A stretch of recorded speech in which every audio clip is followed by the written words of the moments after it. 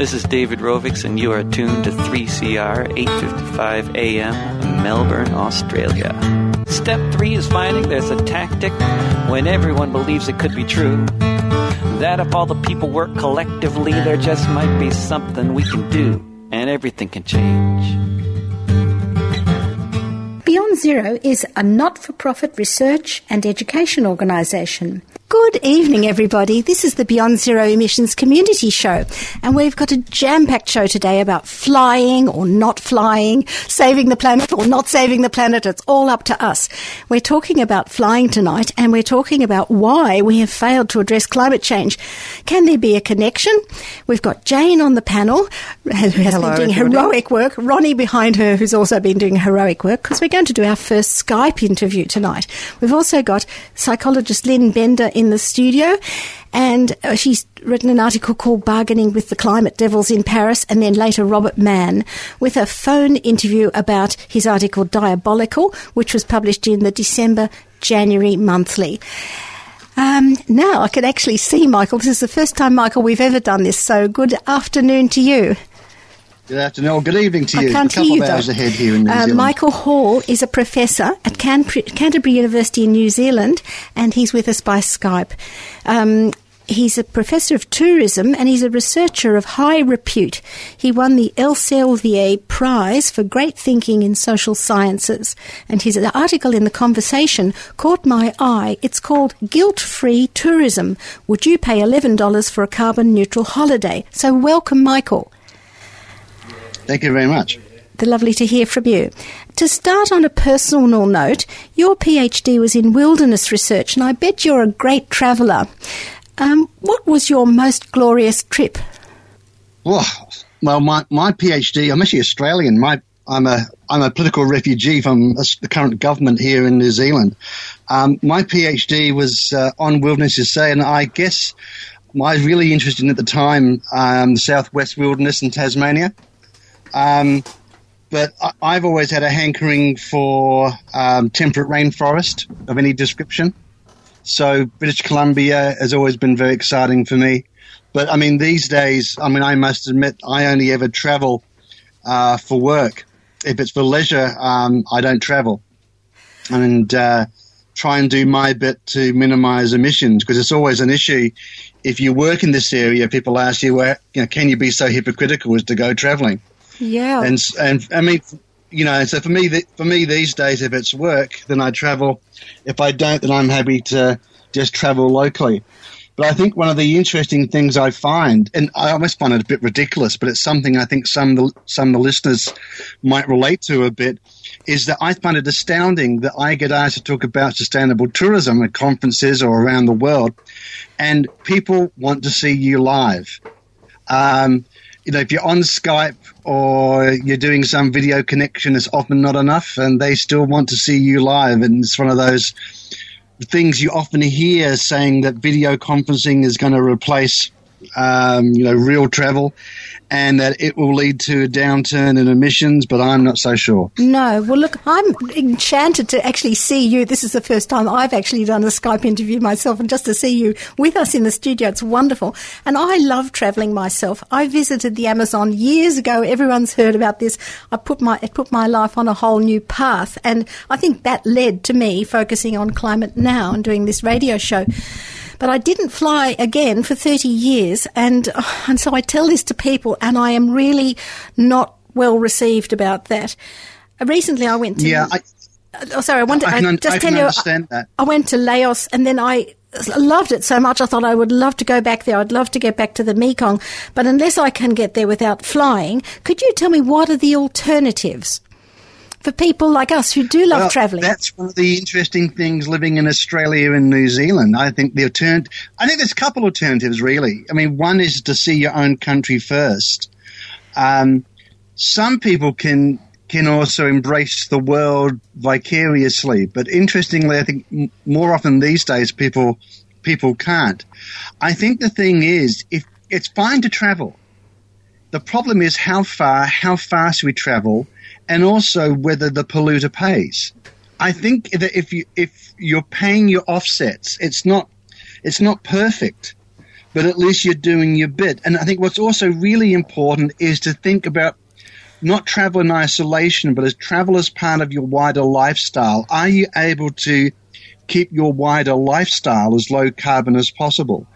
And that way you may be able to still go for that trip, every so often and do it, and you're doing fine. Well, look, but I think that increasingly for long-haul travel, the issue is the polluter needs to pay, and if you're going to go travelling, you should be paying.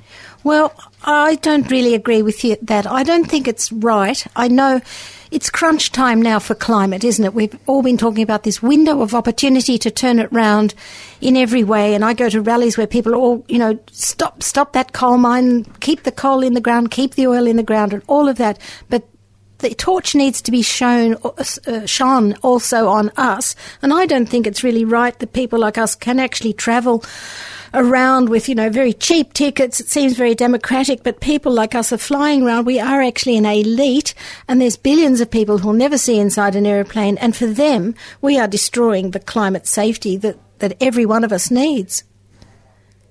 I mean, I think the thing is, travel is elite. In the sense you have to be money rich and time rich to be able to travel in a global sense. Although I realise not many Australians or New Zealanders would think that these days with the low cost of travel. I mean, the problem really is, we're not paying the real cost of what we consume. And that applies to travel, it applies to food, and that includes carbon and water costs as well. If that were to happen and the real cost of travel were being paid for, and offsetting was taking place, we'd be in a much, much better place to be able to go travelling. I mean, the problem isn't travel per se. You can go travelling. It's how you travel. Yes. It's how you travel that's the problem. But I've read that shipping is just as bad as planes, and in the agreement at Paris, they didn't cover anything to do with aviation fuel or shipping fuel. And it seems to me the signal needs to be given that this industry cannot expand as it is set to do. Yeah, that was an interesting one. It was in the shipping and aviation was in the draft agreement until early October. Then it got taken out, and it was never quite clear why. One reason could be because the document was so big, they really had to cut some things down so as to get some kind of agreement. That would be the most generous interpretation.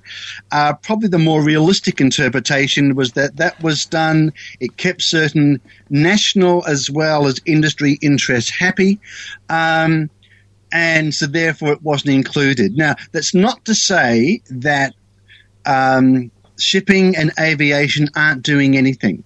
The problem is that what is being proposed and what is happening is not keeping up with the actual growth of those sectors, and that's the problem. Yes, and in your article you said that tourism accounts for 5% of the world's emissions, and it's set to grow, and it needs to cut back by 70%. And I'd like to know, what strategies do you propose to decarbonise the aviation part? Let's just stick to aviation for the moment.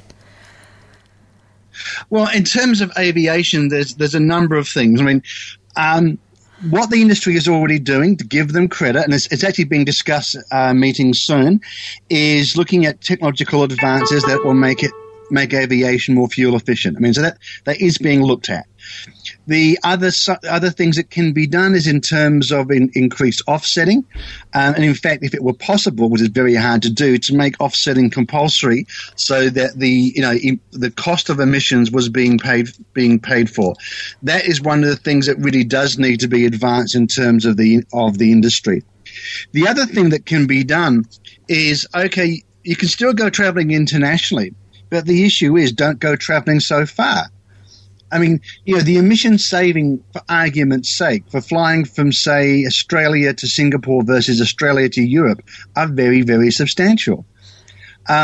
So changing the nature of the markets which tourism industry is trying to attract can actually be very, very significant in terms of the industry. So you can still have as many tourists coming and potentially paying as much to come to Australia. But if they come from a closer location, then you're in essence, you're cutting your emissions. Right. Well, when I was in Laos, I did notice in the papers and in the Thai papers that they were proposing a high-speed rail from somewhere in China right through Laos, right through Thailand and right down to Singapore. So that's, perhaps what countries there are thinking of, to facilitate that. But I think... I'm not very convinced, really, that this is that we still can all just travel, as you're saying. I think there has to be Look, I'm not saying we can go travelling, as we're saying. The problem is modify how we do it. Is that because of the way aviation was established under international conventions, it is extremely hard to put a tax on aviation. Yeah. That is the problem. Because of the way aviation was set up under international conventions. It is extremely hard to do. It can be done domestically. It can be very hard to do internationally. And when it's been attempted, there has been enormous trade conflict. Now, that ideally is what should be done. But the reality of doing that is extremely hard. So you're then looking for voluntary behaviour. Yes. And the reality is that most people don't give a stuff. Well, we've got to say... That's the reality. That's the reality. Only about 3 or 4% of people bother offsetting. Yeah. Well, look, we've got a psychologist. Most people do not care. We've got one of our friends of Beyond Zero Emissions is Lynn Bender. She's a psychologist with us. And if we can't get a top-down change in the tourist industry, maybe we can get more people giving us stuff from the bottom. But I explored with her, would like her to explain what are the reasons people don't. They just do not want to change that behaviour. It is quite a recent behaviour in historical terms, isn't it? Our grandparents didn't go on many overseas trips at all. But nowadays... But that was because of technology and cost. It was. We now have the technology. It's now quite cheap. Yeah. And look, and the reality is that it's often positive attitudes in terms of the environment and climate change, but yet to convert those attitudes behaviour is very, very hard.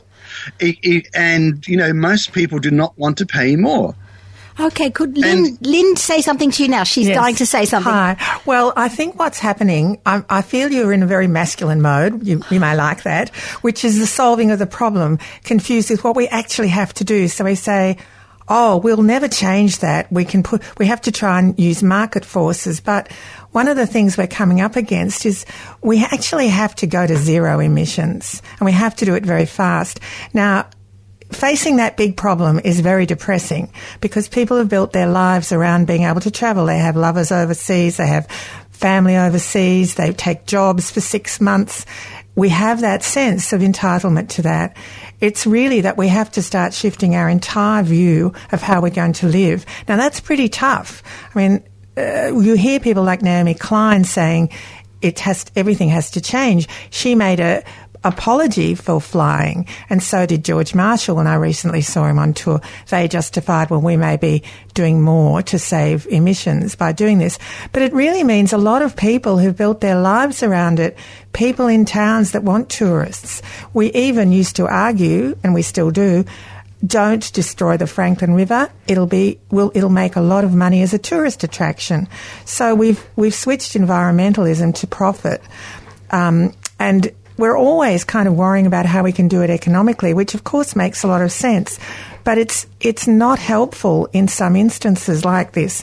So what are we going to do? We have to shift our idea of travel as consolation, travel as a right, travel as a necessity. Conferences are a whole industry in various professional circles. Okay, Michael, your turn. Well, I'll let my feminine side out, given I'm meant to be being masculine at the moment.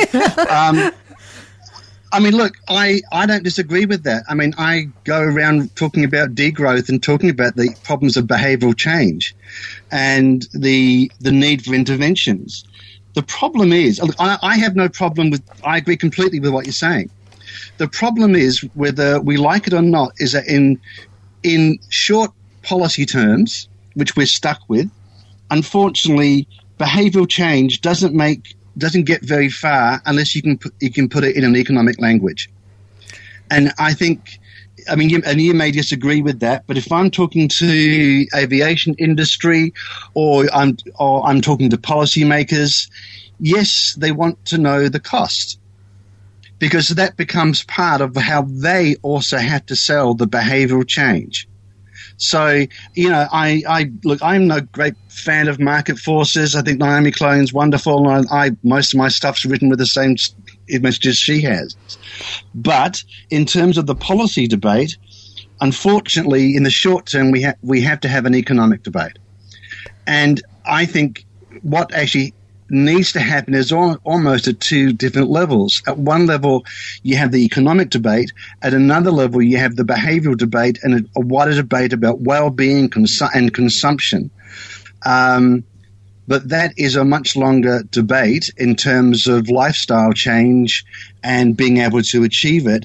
And the problem that we have is that time's running out. That's right. Well, thank you, Michael. We're nearly up to the end of the time, but I think we've broached a subject that I feel has been quite taboo. I, for example, can't mention this to my young adult children or my older retired friends who all want to go travelling as much as possible and by as quick as possible too, and not modified, as you say, by going perhaps by a ship from here to there or train from here to there. They just want to fly there and have the holiday and come back. And I'm really pleased that you've broached it with us, because I don't think many people really are happy talking about this yet, and we do need to get the ball rolling on it, because as I think George Monbiot said, the growth of aviation and the need to address climate change just can't be reconciled. So, you know, if it's going to grow... I would agree. I would agree. If I can just respond to that, yeah. I would agree with you completely, but I think if we're looking at where it comes from, then and I'm sure Lynn will have a discussion about this, we need to look about the forces which shape our consumptive behaviour. And then that gets us back to advertising. It gets back to the extent to which travel and other places it's just part of the media. It's part of TV. It's part of radio. It's part of this discussion in one sense. Yes. I'm talking to you from New Zealand, and we take that almost that globalization has been instantaneous, and we hear it, we can see it, and we feel we can access it. Yep. And that is a really, really strong tension in terms of what we see and understand how the globe affects us and how we behave. Fantastic. Well, look, thank you very much for giving us time today, Michael, and really lovely to meet you. I feel I have met you now, looking at your face there on the screen. So thank you for talking to us. That was Professor Michael Paul. Thank you. He's a Professor of Tourism from Canterbury University in New Zealand. And now, after a short break, we're going to have Emeritus Professor Robert Mann from La Trobe University talking about his article, Diabolical.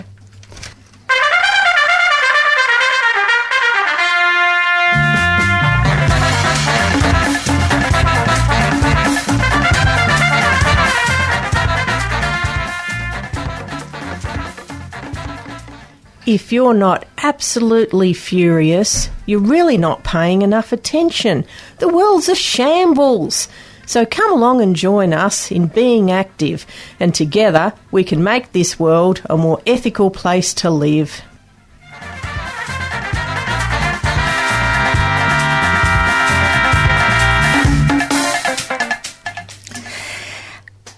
Welcome back, listeners. This is the Beyond Zero Emissions Community Show, and you're on 3CR. Now, I have convened tonight's radio think tank with two deep thinkers on climate action, and they are both warriors. Robert Mann is Emeritus Professor of Politics at La Trobe University, and he wrote an article in the December Monthly magazine asking, why have we failed to address climate change? So this is really a big approach. It's called Diabolical. And we've still got Lynn Bender with us in the studio. And as a psychologist, she will help us deal with some of the pain around knowing that the Paris deal is not enough. So starting with you, Robert, are you there? I am. Oh, very nice to hear your voice. I'd like to start about the sociologists being left out idea. You said that we've all known that scientists have been the ones most invited to comment on climate change, and they've guided our understanding of it so far. But your article really outlines that there have been thinkers who've devoted their lifetime more from the social science perspective to dealing with climate change and how we'll deal with it, the political reality of dealing with it. Some said it's a wicked problem. Others say we're faced with the tragedy of the commons. But I'd like to know, do you think it's time for the IPCC to bring these people in from the sidelines? Well, yes, I think they should. The IPCC, is a brilliant sort of compendium of what science understands about many, many questions. But I think as important as what the science understands about global warming is the question of why human societies, nation-states and the international community and individuals haven't responded to what any rational person now realises is, I think, the biggest threat that human beings have ever faced. Robert, before you go on, could you speak closer to the phone and a bit louder, because it'll be easier for the listeners to hear you? Yes, of course. Anyhow, so I do think that there should be some equivalent maybe to the IPCC where research in the social sciences and psychology and international relations is brought together. It'd be much harder because all of those who've studied in those areas will understand consensus is much more difficult to achieve. But even to have the arguments somewhere and to see the contrast between the different approaches, I think might be very helpful.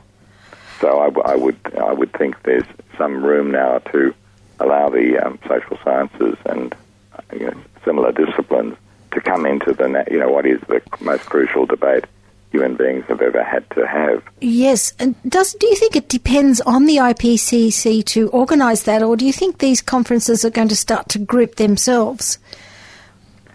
Well, it's hard to say. I mean, the IPCC relies on international consensus. Their reports are based on putting scientific work together, but nations having to come and agree to it. And it would be very hard, I suppose, to get agreement on some of the social science questions.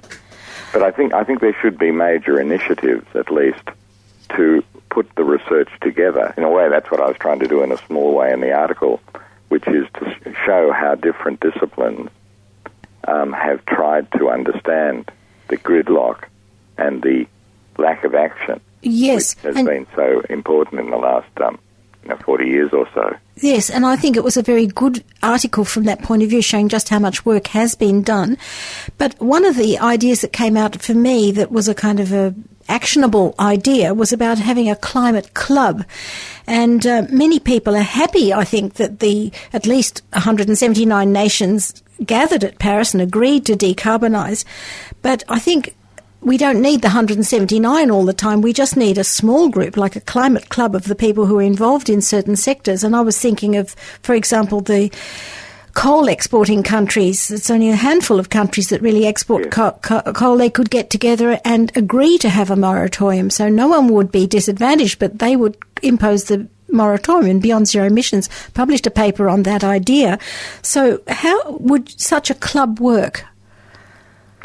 Well, there are many ideas. I mean, the idea that has been most worked out is a fellow called David Victor, who's rather on the conservative side of politics, I would think, reading his work.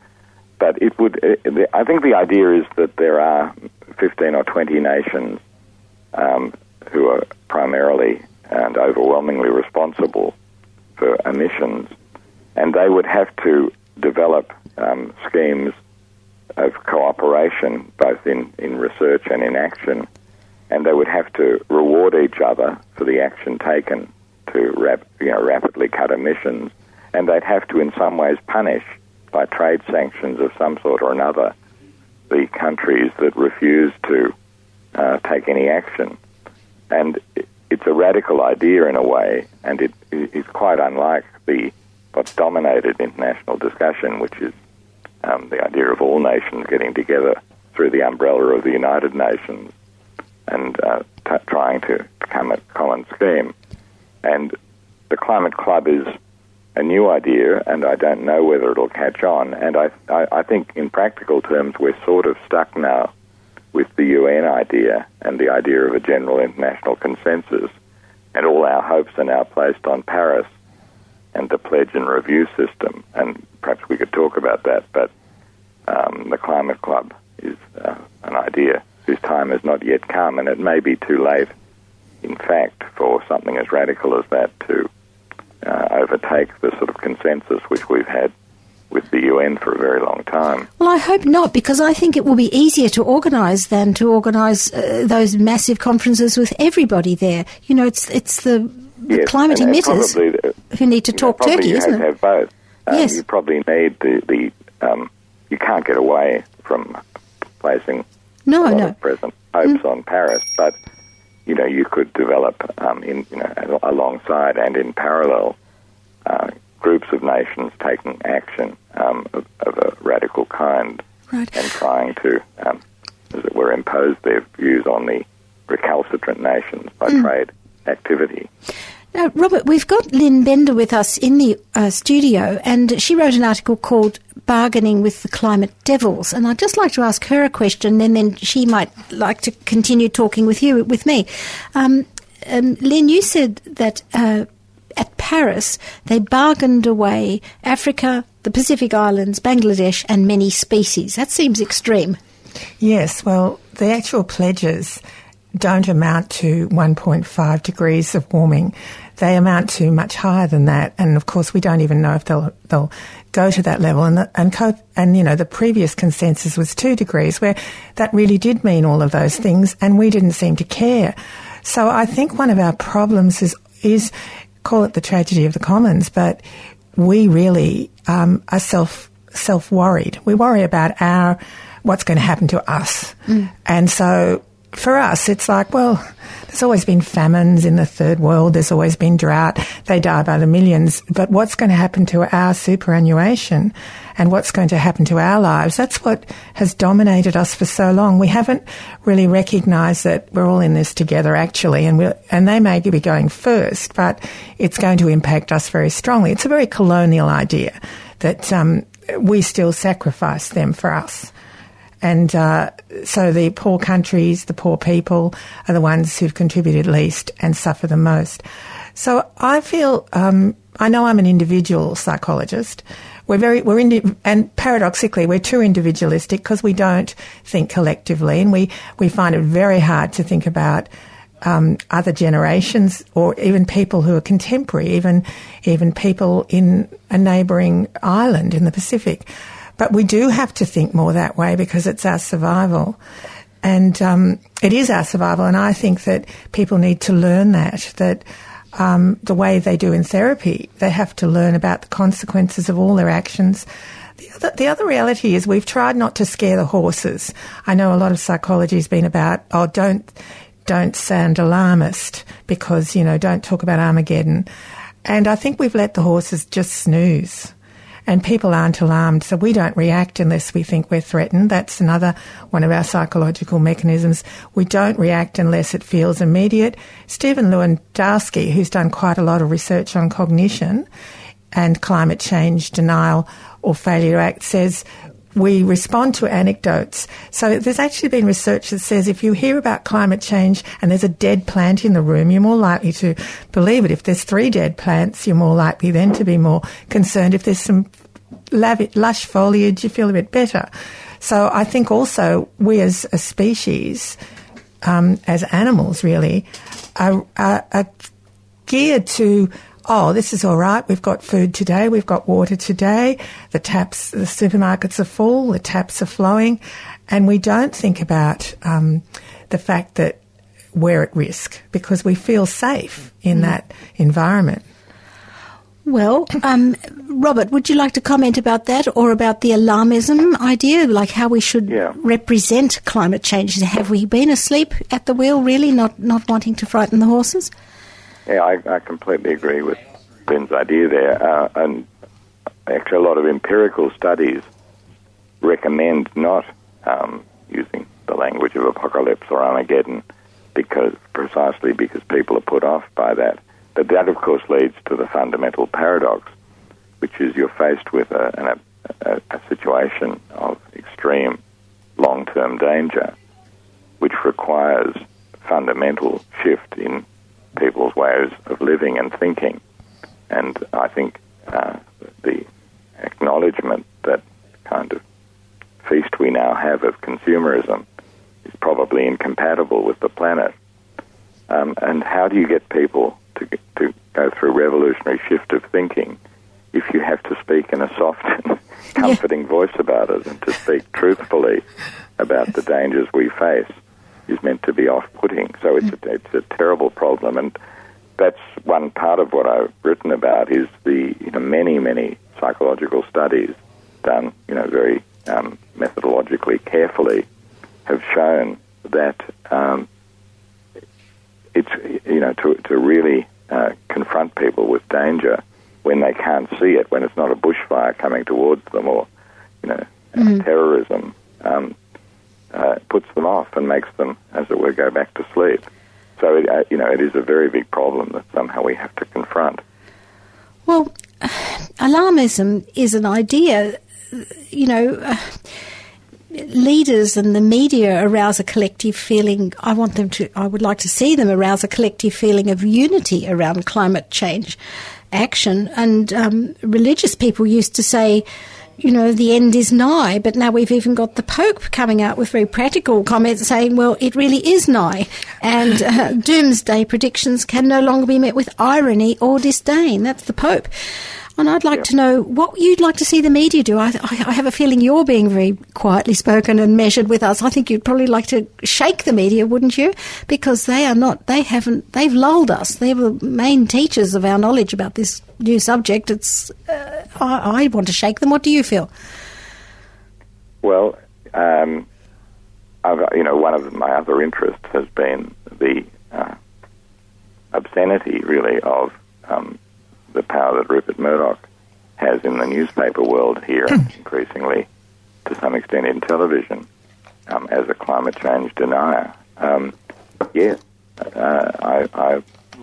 wish the media would see the reality of what we confront and deal with it. And it's difficult for the media because the media that I am aware of has to interest people, and it's commercially driven, and it has to get an audience. And in a way, the story of climate change is not that interesting. It's a disaster, but you have to go on saying the same thing. It's not true that the media isn't able to create alarm. I mean, there is a lot of alarm about terrorism. 9/11 really did change the world in many ways, unfortunately. And led to wars and so on, and a complete shift in all sorts of behaviour. So it's not as if the media is incapable of creating alarm, but there's something about the climate change issue, and perhaps about the vested interests, or not perhaps, certainly about the vested interests that have a lot to lose if we do take action, that means the media has been impoverished, poor, and in the case of much of the Murdoch media, or all of the Murdoch media, it has been a force for wickedness. It has been closing our eyes to the problems. In Australia, the newspaper world is dominated now by the idea that any really radical action, and for Australia, say, it would have to be with coal, so by far our most important contribution to the global problem. That would be met with howls of anger and derision if anything seriously was confronted. So the media is a major, major problem. Right. Lynn, do you have some comments about the media? Well, certainly. Having a bit of experience in writing for the media now, I know even with the progressives, you have to have an angle, you have to have a slant. It may not be the way you want to write it, you may not want that emphasis, but it has to go in, or A, you won't get published, and B, they don't believe they'll be read. So there is a bias, of course. I mean, my concern also is our leading spokespeople. George Marshall talks about the credibility of someone who's portraying the issue. And if we have trust in that person, we're more likely to take notice of them.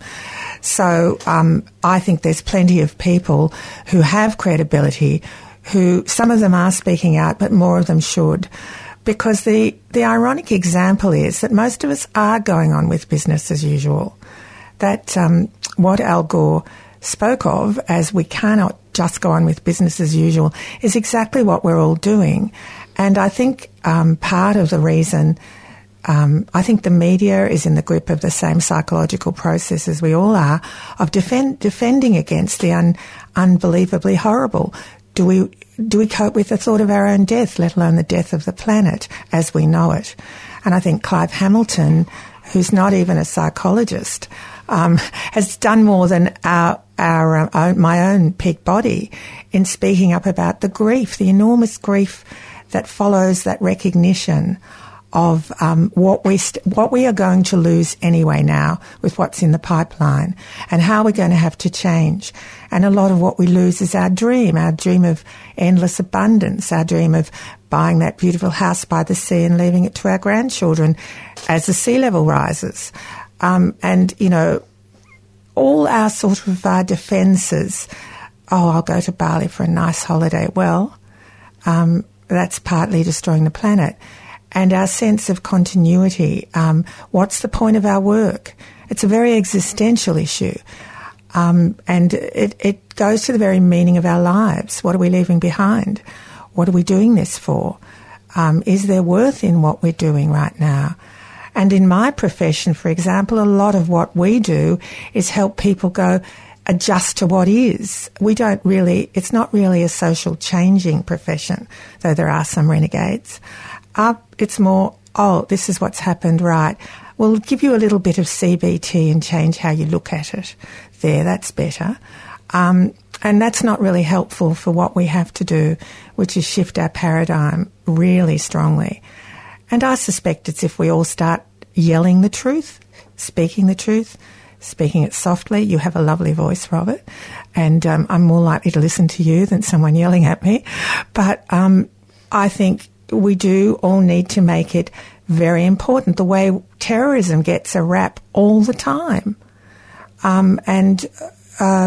I know when there was a drought in Melbourne, there were announcements, this was a few years ago, one of the severe droughts, about how full the dams were.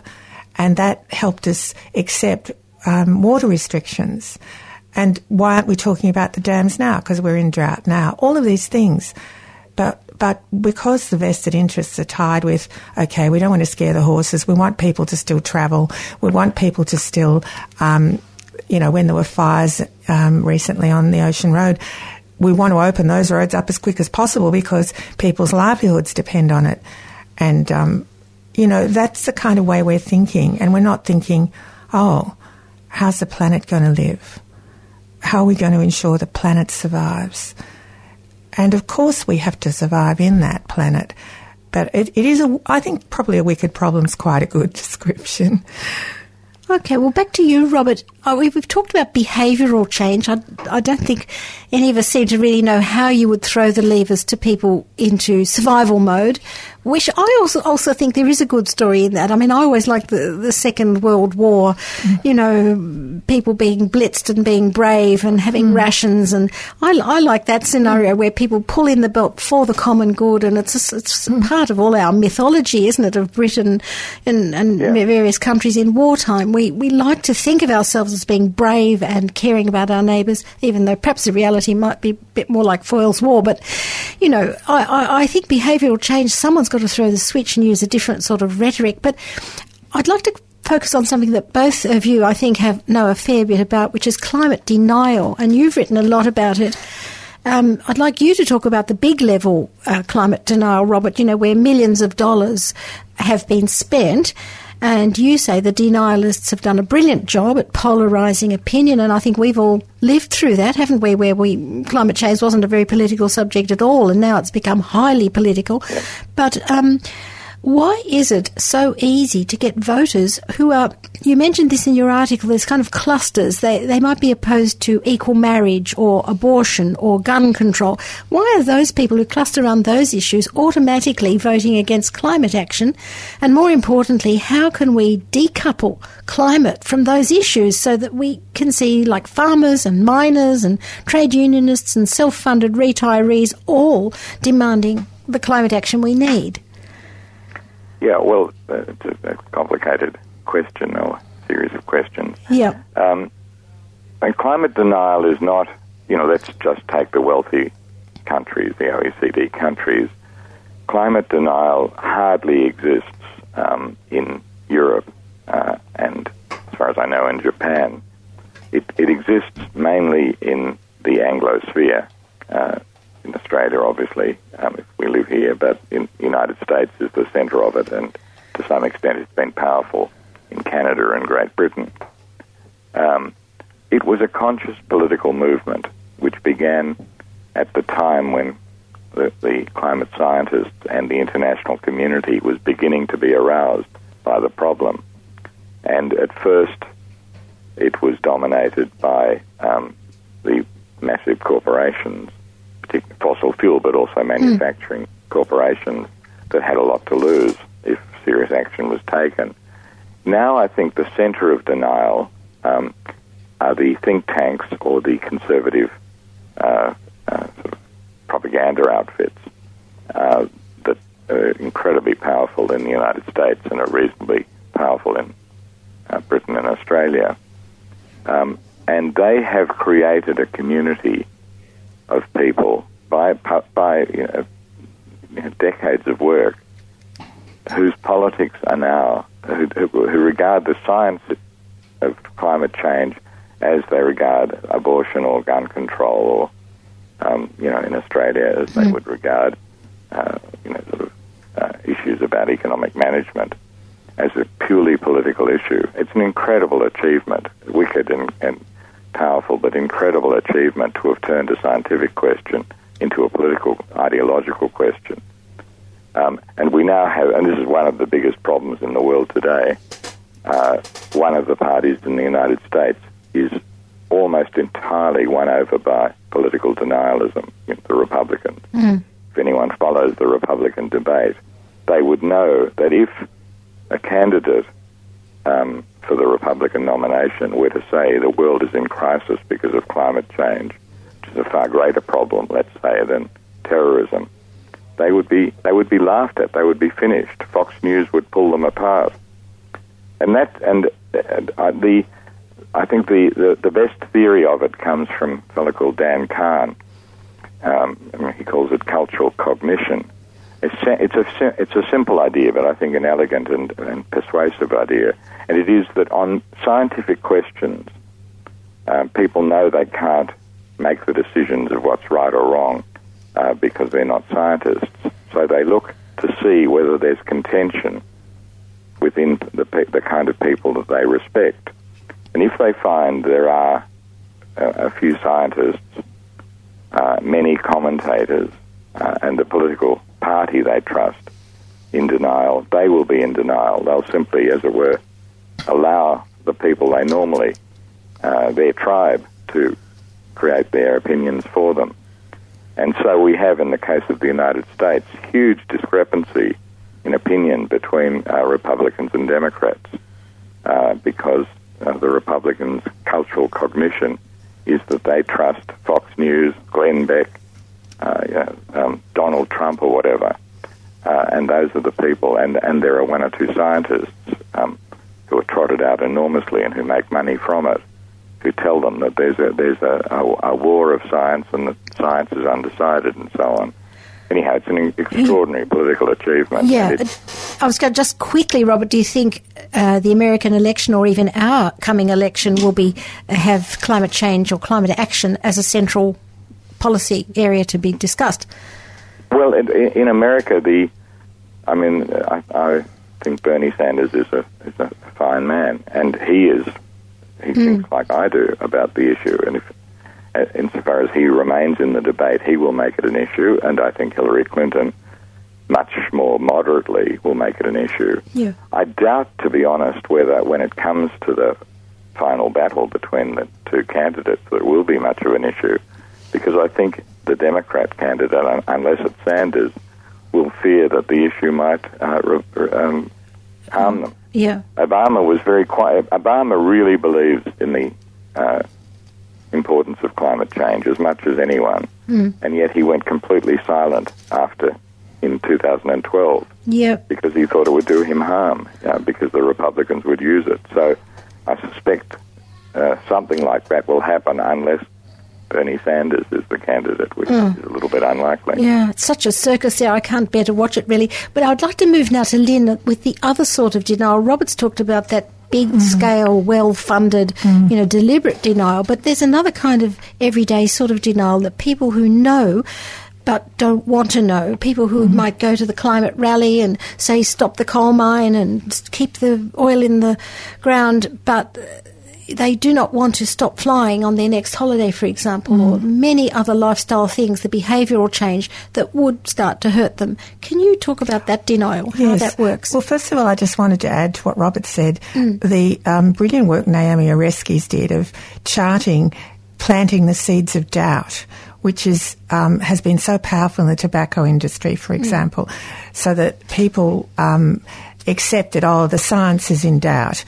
And that's a very deliberate policy of the tobacco companies. And the same scientists who were involved in that became involved in the climate change planting of doubt.